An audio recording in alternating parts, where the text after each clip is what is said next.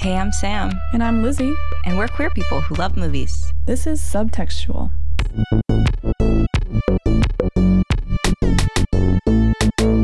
I'm Sam, and I'm also a vegetarian until you put a salmon bagel in front of me. And I'm Lizzie, and this is my first Shiva, so please be gentle. It's my first Shiva, everybody. Sorry. It's my first Shiva. That's absolutely how you should enter a Shiva. And welcome to Subtextual, where we take a film and point out all the queer subtext you already knew was there. And there's plenty in this film, to be sure. Mm-hmm. Lots of mommy issues to unravel today. And I'm sorry, we keep trying to do something different, but we're only doing mommy issues. And yeah, that's just the way it be. The year of the mommy issues, or the years, I guess. The years. Every single year it's going to be mommy issues. Why is it in every movie? I can't escape it. Yeah, last film, I'm pretty sure next week's film has mommy issues. I don't know, you'll have to wait and find out. But that's just who we are. It's just our personalities. And real quick, just want to give a shout out to our patrons. We really appreciate every person who's gone onto the Patreon and engaged in any way. We have a level as low as $2 a month, you guys. But we also have video episodes, bonus episodes every month, quizzes, all sorts of fun shit. If that is not your bag to give us actual human dollars, that's totally fine. We just appreciate you for pressing play. But Shiva Baby, really good. Did you like this film? I did. The reason I'm saying it somewhat hesitantly is because what I remember of this film is like so much of baby crying. Oh my God. And it really made me question, like, I don't want to have children, but I knew in that moment that I would never have babies for certain because I would not love my baby if it cried that much. I'm sorry, I just wouldn't. God, that baby cried a lot. Apparently, even on set, like anytime the baby wasn't in the arms of its mother, it was crying, which ended up being good. Yeah, they only needed the baby to cry. Mm-hmm. Lee, have you seen Shiva Baby? I have. I remember when it came out on like Letterboxd because a lot of people I follow were like talking about it. And what was the buzz? Because I remember Rachel Sennett in Bodies, Bodies, Bodies because of Shiva Baby. I'm just trying to think of like, there was so much buzz, at least on Letterboxd for me, and I was curious, and yeah, I enjoyed it. I loved it. Yeah, this film really circulated around me for years. Like it was on my Letterboxd list basically from the day it came out without knowing at the time anything about Rachel Sennett or the director, Emma Seligman, or anything like that. I guess it was just because it's made for me personally that I wanted to see it.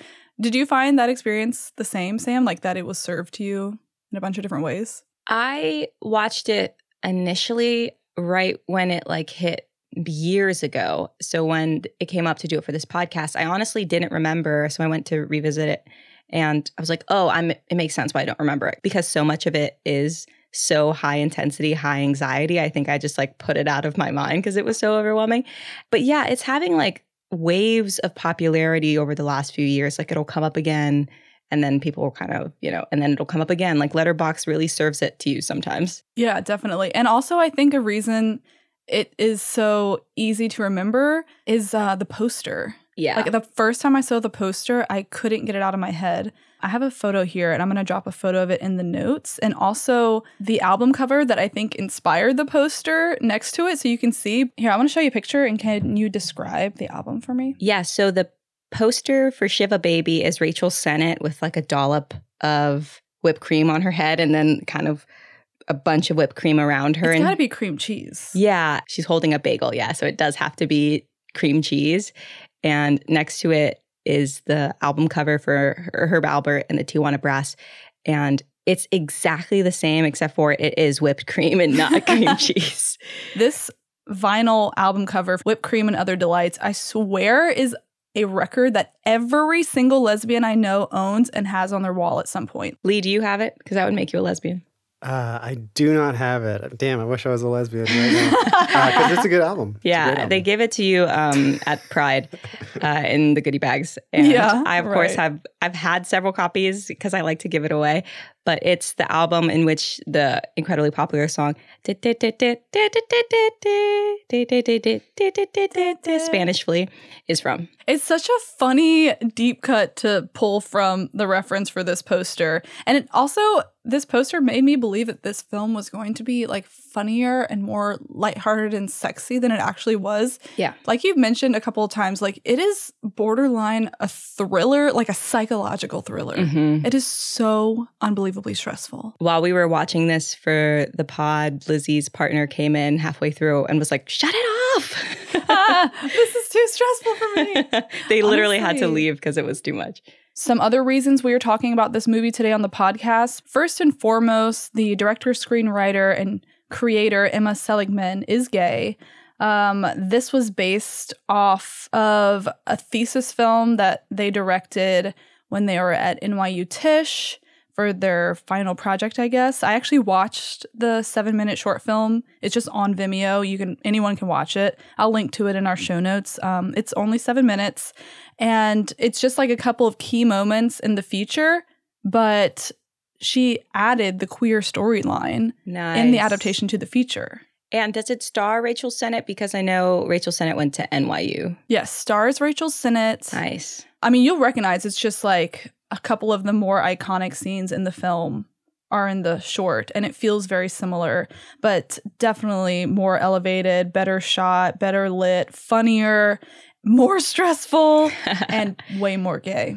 I love it. And then some other reasons we're talking about this film today is one of the reasons this was so stressful for me, other than the crying baby in every other scene, is the intensity of having to hide your queer and sexual identities in your family and religious circles was so poignant for me. I have been in the conversations she has been in with like her parents or family friends almost to the T. Yeah, word for word. The small talk can be some of the most potent and stressful conversations you will ever have in your life. And I mean that full stop. Yeah, and the debriefing that she has to have with her parents before she steps into the situation where they're saying, okay, your story is that you've got interviews lined up and this, that, and the third thing. And that is so true as well. That's a perfect segue to my next point, which like throughout the film, we're going to meet at least 4 or 5 personas of Danielle's character portrayed by Rachel Sennett throughout the film. And she's constantly having to like switch which mask she's wearing. And where she gets into trouble is whenever she's put into a situation where 2 of those personas are clashing. Mm-hmm. That happens a lot with the Max character and her parents, or Maya and her neighbors from down the street. As a queer person going back home to a place where everyone's known you for so long, like if you weren't out or aren't out in those circles, to have to revert back to the way you were and the way people knew you is, for me, one of the reasons why, don't tell anyone, I hate going home for the holidays. Oh, yeah. Code switching like that is, it just sends you back, because in order to perform that, you kind of have to put yourself back where you were when you were hiding, or when you were closeted, or when you were, a million different things that they ask you. Like, also, they comment on her weight so much, and that is so true to, being a woman, everyone has to comment if you've lost weight. They feel like they need to say something, and they don't know how to say it, and it always just comes off really, like, kind of sad and, like, did you not like me when I was, like, 10 pounds heavier? Right. Like, did you not value me until I look like Gwyneth Paltrow on food stamps? Yeah, they talk shit about you to you when you were a little bit heavier. So you're like, okay, well, you've affirmed all my insecurities that people don't like me if I'm just a little bit bigger. Yeah, and in this film, too, on that specific front, regarding her weight and physical look, she is both rewarded for looking really skinny and also talked down as like, wait, is something wrong? Are you not eating? Like, can you eat enough? Or people are like watching every bite she takes, like, oh, look, she just ate a piece of that bagel. Like, and that's a good way of looking at, I guess, the intersectionality of all the things she's dealing with, because it's not just her image as, a daughter, but it's as a queer person, as a sex worker, as a woman in society, as a person at the cusp of their career. All these different things are not up to snuff when it comes to all the people she's talking with. And this poor girl, like, I'm getting so stressed for her. But back to Emma Seligman, the director-writer, she's definitely someone to look out for. So Shiva Baby was her feature film debut, like I said, based on the short she made in college. Bottoms, which is currently out in theaters, also starring Rachel Sennett, is her second feature.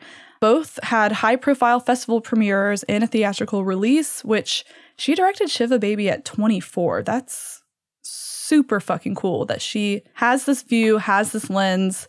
I'm really excited to see whatever she puts out after this. Have you seen Bottoms?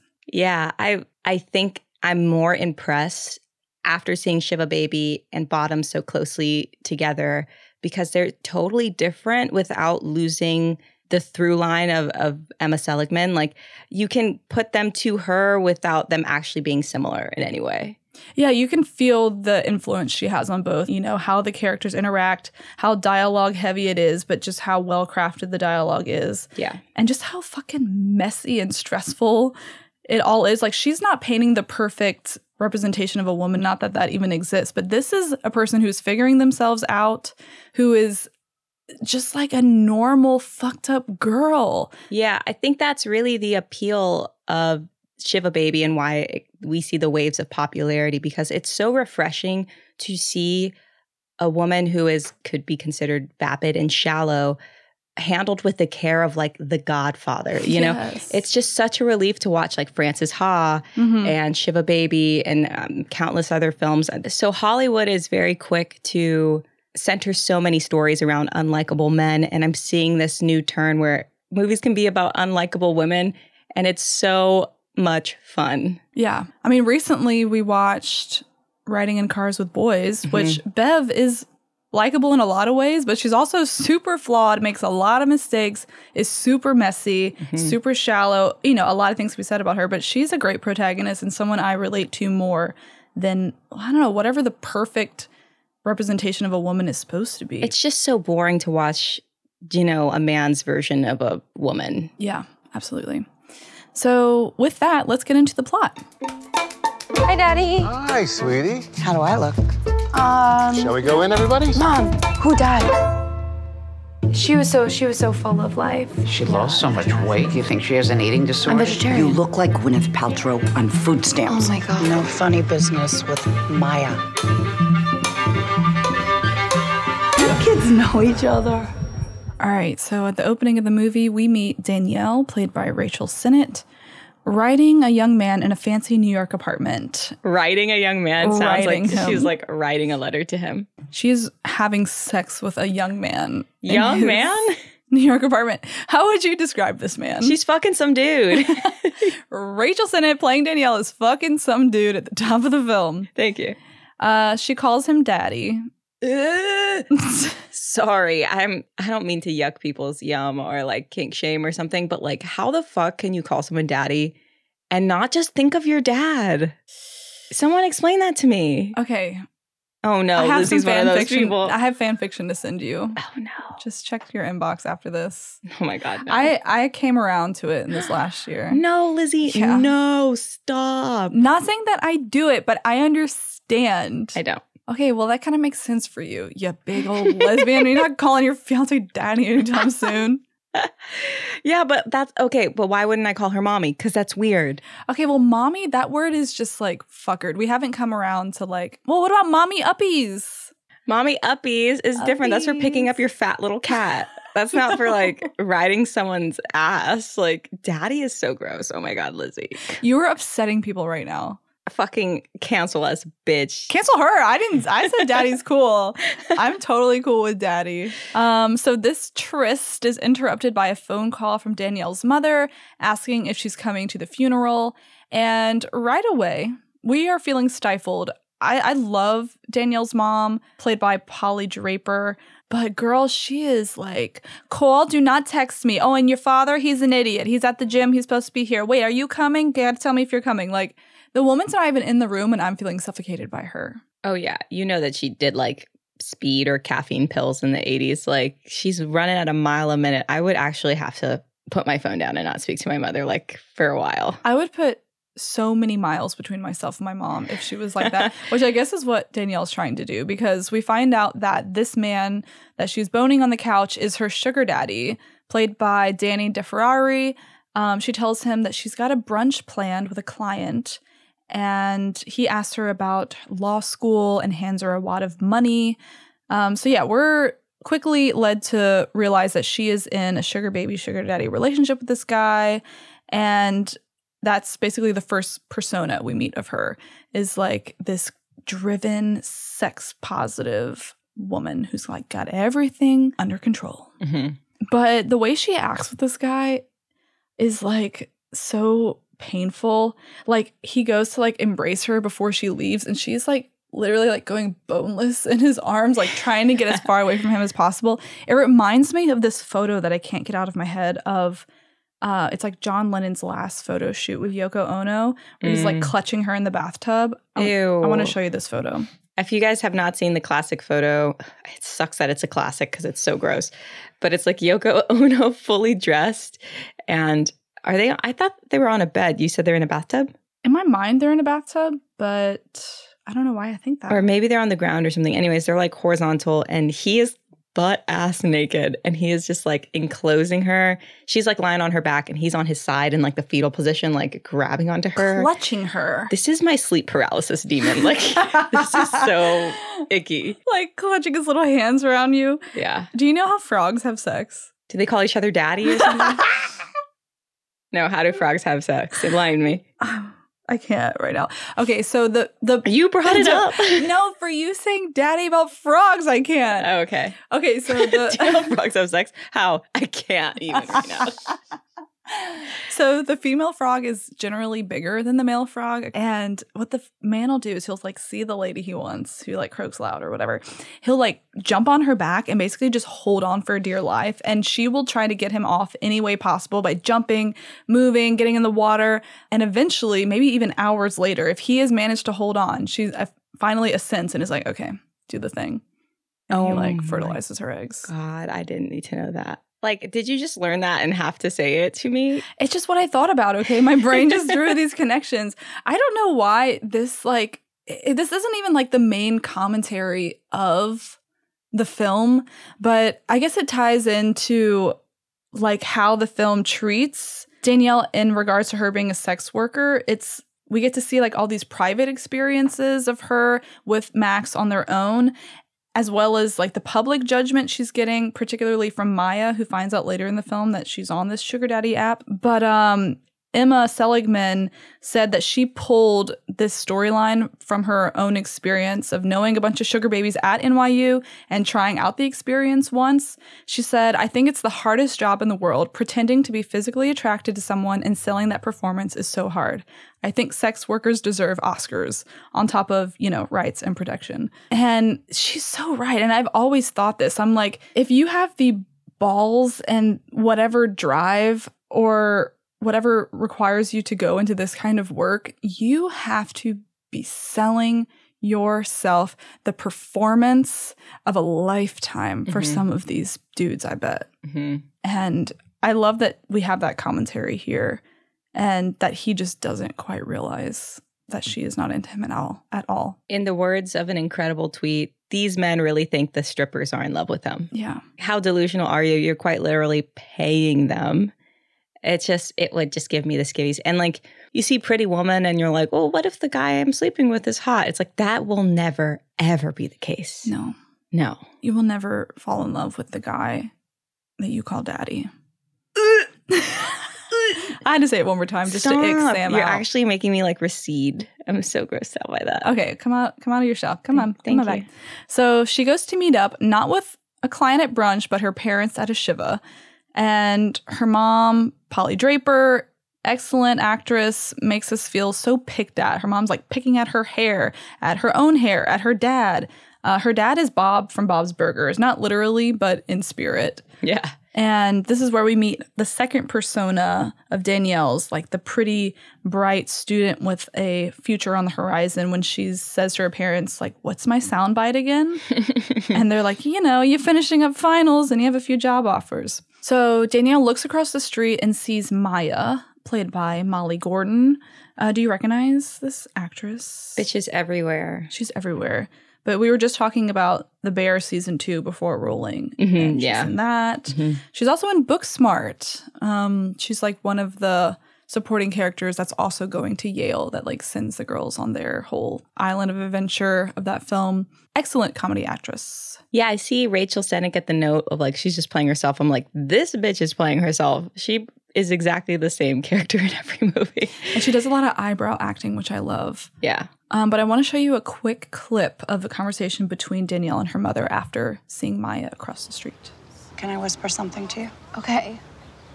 No funny business with Maya. What is that supposed to mean? You know what it means. You're Stop. lucky I'm so open-minded. Okay, yeah, you're right. I should kiss the ground you walk on for not kicking me out of the house. Stop. You're not in our house. You're just on our payroll. Can we go? Yeah, I've been waiting for you. Watch the Wait, kids. Mom, who died? I'm so sorry for your loss. So from this conversation, we figure out that Danielle and Maya used to hook up and her mom is like, quote unquote, okay with it. And I really appreciate the lens that this film has to discuss bisexuality with, and a couple of the myths that come up and like conversation key points I've heard a bajillion times. In this particular conversation, it's the whole myth of like bisexuals are sluts. Mm-hmm. They will just fuck anyone around them.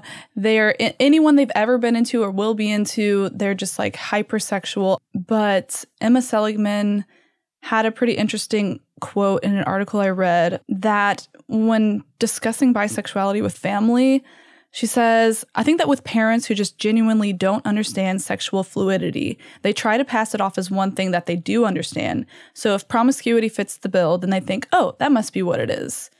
And we have a couple of friends who live in the Northeast, and something that they've all mentioned to me separately is that like the Northeast of the United States is known for being like liberally open-minded and like voting very liberal and having like the verbal ideals situated in how they feel and how people should act. But when it comes to putting things into practice, there's so many microaggressions. Like they can talk the talk, but they can't walk the walk. Mm-hmm. And I think we're seeing that here, like saying like, oh yeah, I still love my bisexual daughter, but then telling her on the side, like, don't do anything gay is like the perfect example of the misunderstanding of that sexuality in this character and something I really related to. Yeah, you can tell when someone's cool with something by how often they say, you're lucky I'm cool with this. Right. It's like almost like a threat. Like, what, are you just going to choose not to be cool with it at some point? Yeah. And the answer is yes. She's like, if you do it, I won't be cool with it. But now that you're in front of me not doing it, I'm cool with it. Mm-hmm. Danielle immediately enters the house into what is my personal hell, which is just small talk conversation after small talk conversation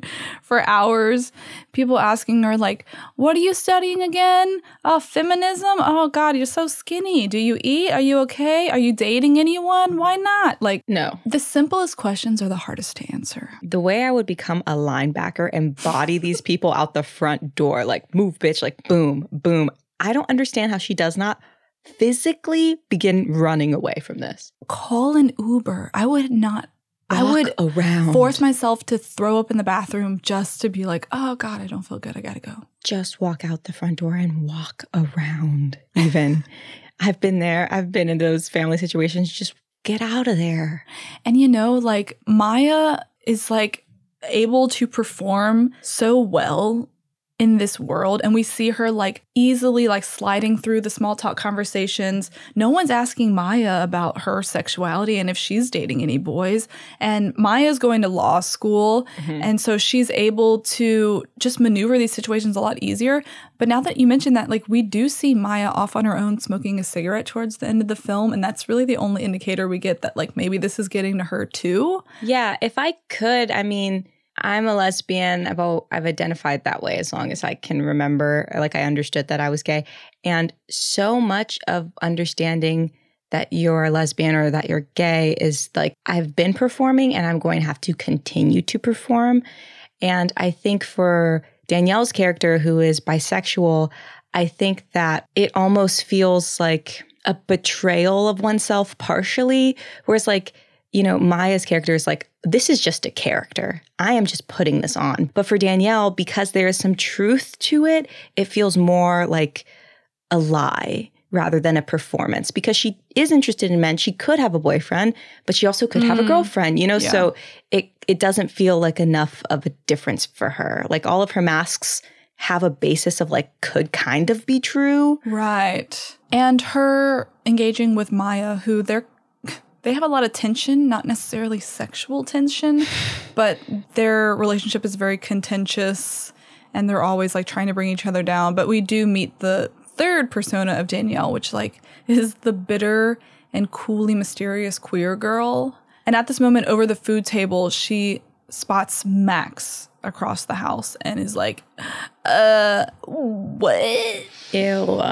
And I'd like to show you a clip. So this is Danielle being dragged into a conversation with Max by her parents. And we see two personas of hers collide with drastic results. You're too busy? I mean, like with school and then doing the babysitting and everything? Oh, wow. You babysit. How often do you do that? Just, whenever they need me. They don't give you a schedule? No. No schedule? No schedule, Mom. Huh. Well, do you enjoy it? Yeah, I mean, depends on the kid, but it's a great way to pay the bills, so. Bills? You've never paid a bill in your life. That's. You're studying business? No, not business. No. She's studying gender. The business of gender. It's like gender business. It's a little complex when it comes to finding employment, but she's doing terrific. Well, now that you're going to be going to law school, you won't have to worry about that. Where'd you get the idea about law school? No. That's Maya. Maya is going to law school. Danielle is gender business. Her job is gender business. Her job is gender.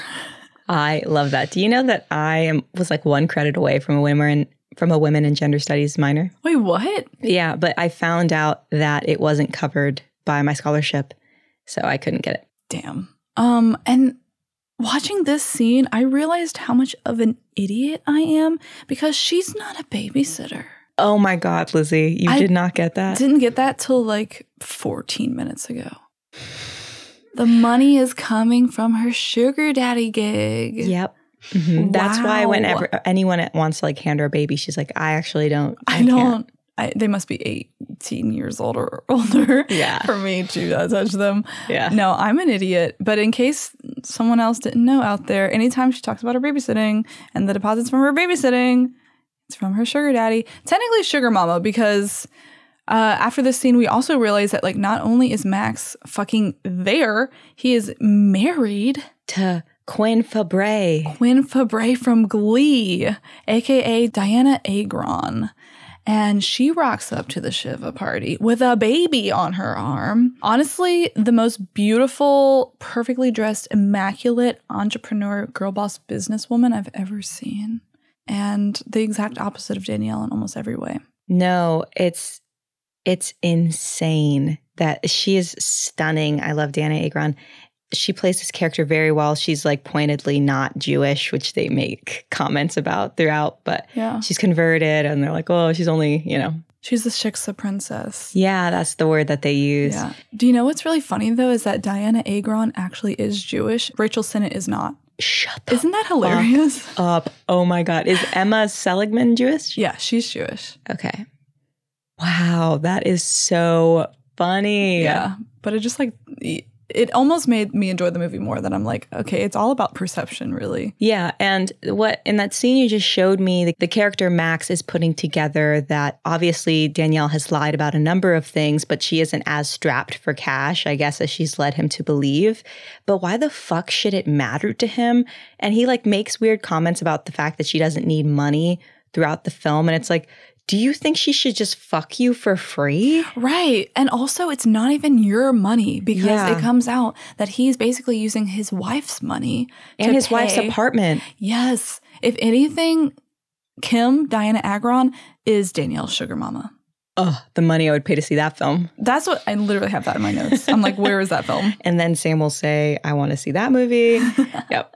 So Danielle at this point is just trying to throw up any sort of distraction offense. She starts doing the thing that I do at family events whenever I don't want to be included. And that's just like offer to run like errands and like set up stuff and bring chairs and put out chips. Like I don't want to be talking to anyone, but I want to look useful and engaged. Mm-hmm. And so give me a task. Mm-hmm. Please, God, give me a task. Peeling potatoes for all 8 hours of Christmas.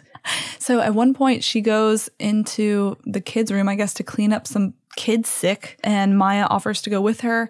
And both Maya's mom and Danielle's mom are like looking in on them like, oh, hope they don't do anything gay. And they do what appears super gay immediately. Yeah.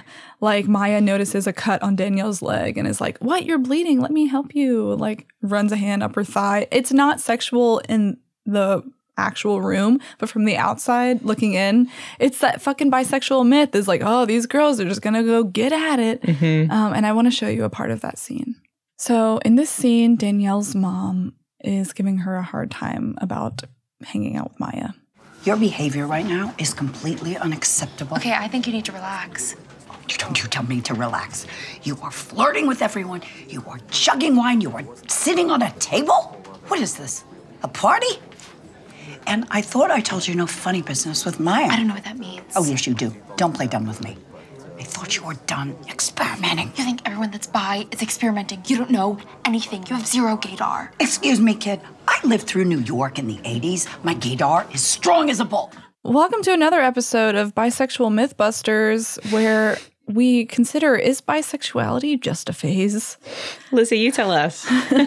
Yes. It's just momentary fleeting bits of time in which you just can't help yourself. No, and like another thing I related to with this character was this particular moment, because I feel as anyone who prefers one gender over another or multiple genders or whatever, like you have to be really careful in certain cases, like how you perform your sexuality. Like, God forbid exploring your sexuality involves sex. Because if you are having too much of it or not enough of it or flaunting it too much or asking for it not enough or too much, like I feel like you get like this cried wolf persona put around you. Is like, oh, I've noticed that the last couple of people you've dated are guys. Like, are you sure you're done with that? Or are you done with dating women?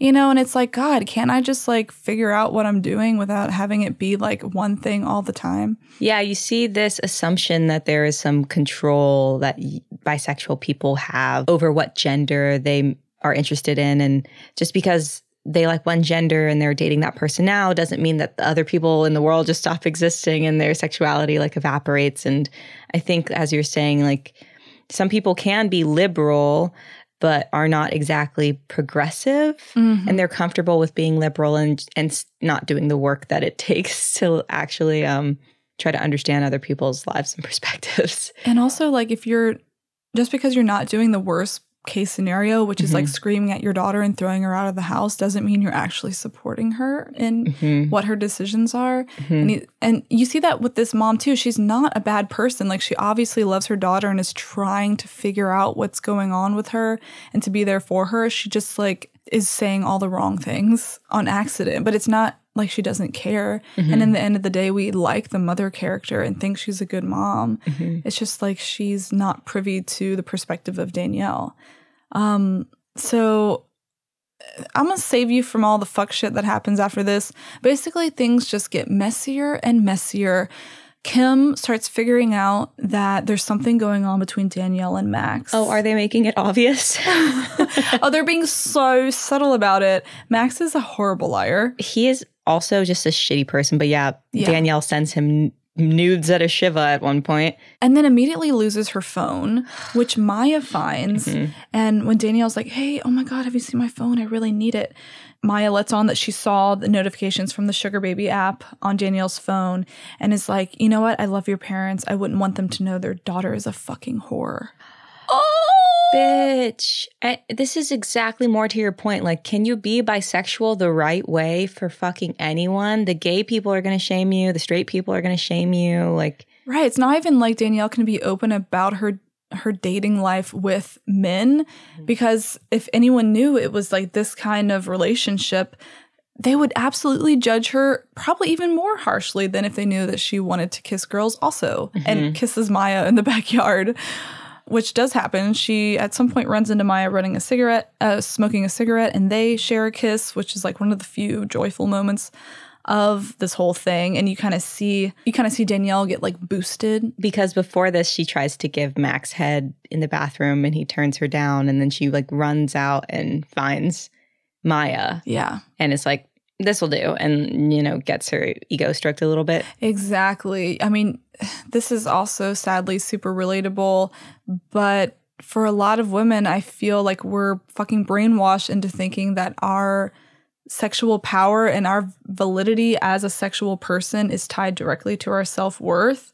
And so Danielle's having like a shitty day. And so she starts pursuing the things that make her feel powerful. And that's trying to give Max a blowjob, finding out Maya still has feelings for her and acting on them physically. And as an audience member, we're left to figure out like how we feel about that. Like, is it deplorable? Is it relatable? Is it realistic? I think it depends on what your experience is. And there's another layer to it because Danielle is a sex worker. She knows she's good at, she knows she's good at certain things. She knows that she's desirable enough that people would even pay her to be around them. So I think she became insecure given the circumstances and was like, okay, I know what I'm good at. I know what people want from me, essentially. And then someone says, no, I don't want that from you anymore. And Tinkerbell didn't get her claps or whatever, you know? Another fairy died that day. But honestly, like, fuck Max. Ew. Because I think it's unfair. Kim, okay, so final scene of the film, pretty much. It's all come out. Kim is now very convinced that Max is having shady, funny business with Danielle. And rather than confront Max about it, she goes to Danielle and is like, hey, found your phone. And Danielle's like, it's okay. Yeah, bye. And she's like, hey, can you just hold my baby for a second? Look, just for a second. Like, aren't you a babysitter? And what ensues is this really tense, scary moment where I think this baby's about to get dropped, where like Max comes over and tries to take the baby from Danielle and Kim won't let him. And it all culminates in them bumping into some holy books that tumble to the ground and smash along with a vase of flowers. And everyone at the Shiva turns and looks at them. And it's just like this dead moment where Danielle is left totally isolated to clean up the mess of everything that's happening, even though I think Max should have more to blame for this issue. Like, it's not her fault that she's fucking a married man. She didn't know. I feel I can see what you're saying. I can. And I don't think that Max is not going to get it from Kim. Kim is very like, when we get home sort of vibes. She seems like an authoritarian kind of person that I think Max knows that he's going to get it when they get home. Spanked. Yeah, but to Kim's point, like I can understand why it seems like maybe she's taking it out on Danielle, but Danielle really instigated a lot of aggression in the first place. Before Kim even started putting two and two together, fucking Danielle's like, I'm sorry, I don't want a girl boss. Like, sounds cute for you or whatever. That's true. She very quickly like minimizes Kim as an entire person. Yeah. And Kim's probably under so much stress because everyone there is calling her a whatever princess. Like, she's just trying to do everything she can. And Max is upset that she's even there with the baby. Right. And that the baby is upset. Like, Kim can't keep everything together. And the only person who is like outwardly offending her and meaning to insult her is this like teenager. I guess like the whole situation is that like there's so much unsaid subtext and so much resentment and bitterness happening now at basically every direction from everyone Danielle is involved with, sending resentment to her, that it all just comes to a boiling point. And I guess Max will get it when he gets home. It doesn't really feel like they're at like end game, which I feel like if I fucking found out my partner was like sugar babying on the side with my money, I would behead him in public. But anyway, so Danielle's left in like a kneeling in glass, like everyone is staring at her. She starts basically having a panic attack and crying. She picks up the holy books one by one and like kisses them and sets them on the table, which for some reason that image really struck me because the only other time we see her on her knees is in front of Max trying to get that validation from him. So in this weird way, it's kind of like this atone moment. Like, it's the one heartfelt thing that she's doing in the film is like, even though her mom's telling her to stop, she's like taking these books one by one and kissing them and gingerly putting them back on the table. And she like just cries to her mom, I can't. Don't worry, honey, you're going to get a great job, find a great man, fall in love. And that just makes her cry harder. Yeah. It's like in Riding in Cars with Boys, whenever Faye tells Bev, like, oh, I'm pregnant too, like, it's gonna be a girl. And Bev's like, they're gonna grow up to be just like us. And Faye just starts sobbing. Cry, man. It's like, it really can't get much worse. That is until her dad offers to drive everyone home in their beat up van, including Kim, Max, the screaming baby, Maya, and an old lady named Maureen. Just to top it all off, we know that even after the film's over, that Danielle still has a really stressful ride home. But at the end, don't her and Maya like hold hands? Yeah. The final time we see them, Maya leans over and grabs Danielle's hand, so we know that there's at least a little bit of forgiveness there. And they look into each other's eyes as the baby fucking just screams its head off. No peace. No peace. This woman can't have no peace. I feel my heart goes out to Kim. To Kim? Yes. Kim, Kim. leave him. Kim. Oh, I don't doubt that she will.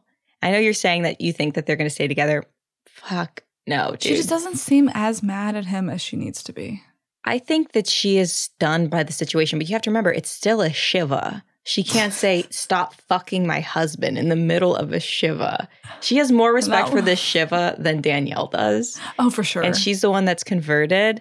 Danielle is a bad person, and that's okay. We can still like her, but she is not good. Yeah. Mom, who died? So, on to the reception. This film, it was hard to get numbers on it because modern movies typically are hard to get numbers on. But what I did know is that it was independent as fuck. They crewed up with friends who all worked at discounted rates. They were asking for the budget from friends and family. The editor was Emma's roommate. Like, this was a family affair. And with a budget of $200,000. Whoa. Which is probably the lowest budget film we've had on the podcast.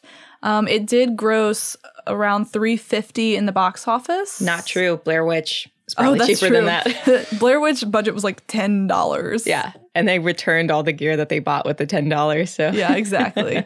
It did make its money back in the box office and went on to streaming. And obviously landed Emma enough clout to get a second film, Bottoms, which I also think probably has a very small budget. Yeah, all in all, very successful. I think this is an independent film that made its way through the circuit and was at least presented to everyone at some point. And it has really great reviews, really good talks of bi representation and how we finally have a flawed and realistic bisexual character in modern cinema. And I just have to agree. So with that, let's score it.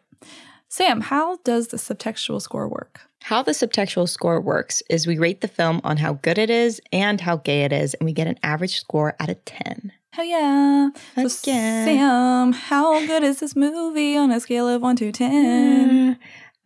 Despite how it made me feel, I did like this movie. I will give it a 6. A 6. I thought it was really real well crafted. I'll give it a 7.5. Sam, how gay is this movie on a scale of 1 to 10? No gay sex, but a lot of queer representation. I'm going to give it a 7.5. That's a good score. I'm going to give it an 8 because they kiss and maybe they fuck off screen. Oh yeah, she says at one point like, oh yeah, we went to prom together and you know, I gave Danielle her first orgasm. So they discuss gay sex. Yeah. So maybe I'll even give it a 9. Hell, I give it a 9. If the romance between the characters, Danielle and Maya, was more central to the story, maybe I'd give it more points. But I like that they are queer people and they do kiss, but it didn't feel like it was about like queer love or like, but good representation. All right, Shiva Baby walks away with a subtextual score of 7.5. Hey, that seems pretty spot on. Super good. Everyone go see Bottoms. It's in theaters right now. If you want to watch Shiva Baby, it's on Canopy for streaming, maybe even HBO Max, I'm pretty sure. Great film. It will stress you out, but it's only an hour and a half. You'll get over it. Did we ever find out who died? Whoever played cards with Bubby. Someone who knew Bubby. Oh, good. As long as they knew Bubby. It's your friend, uncle's, aunt's, cousin's, second sister. You know, they played cards with Bubby. I'm honestly obsessed. Let's go get a fucking bagel. Let's go. Thanks for listening to this episode. We hope you enjoyed it. If you'd like to keep this content ad-free, please consider supporting us at patreon.com/subtextualpod. See you next week.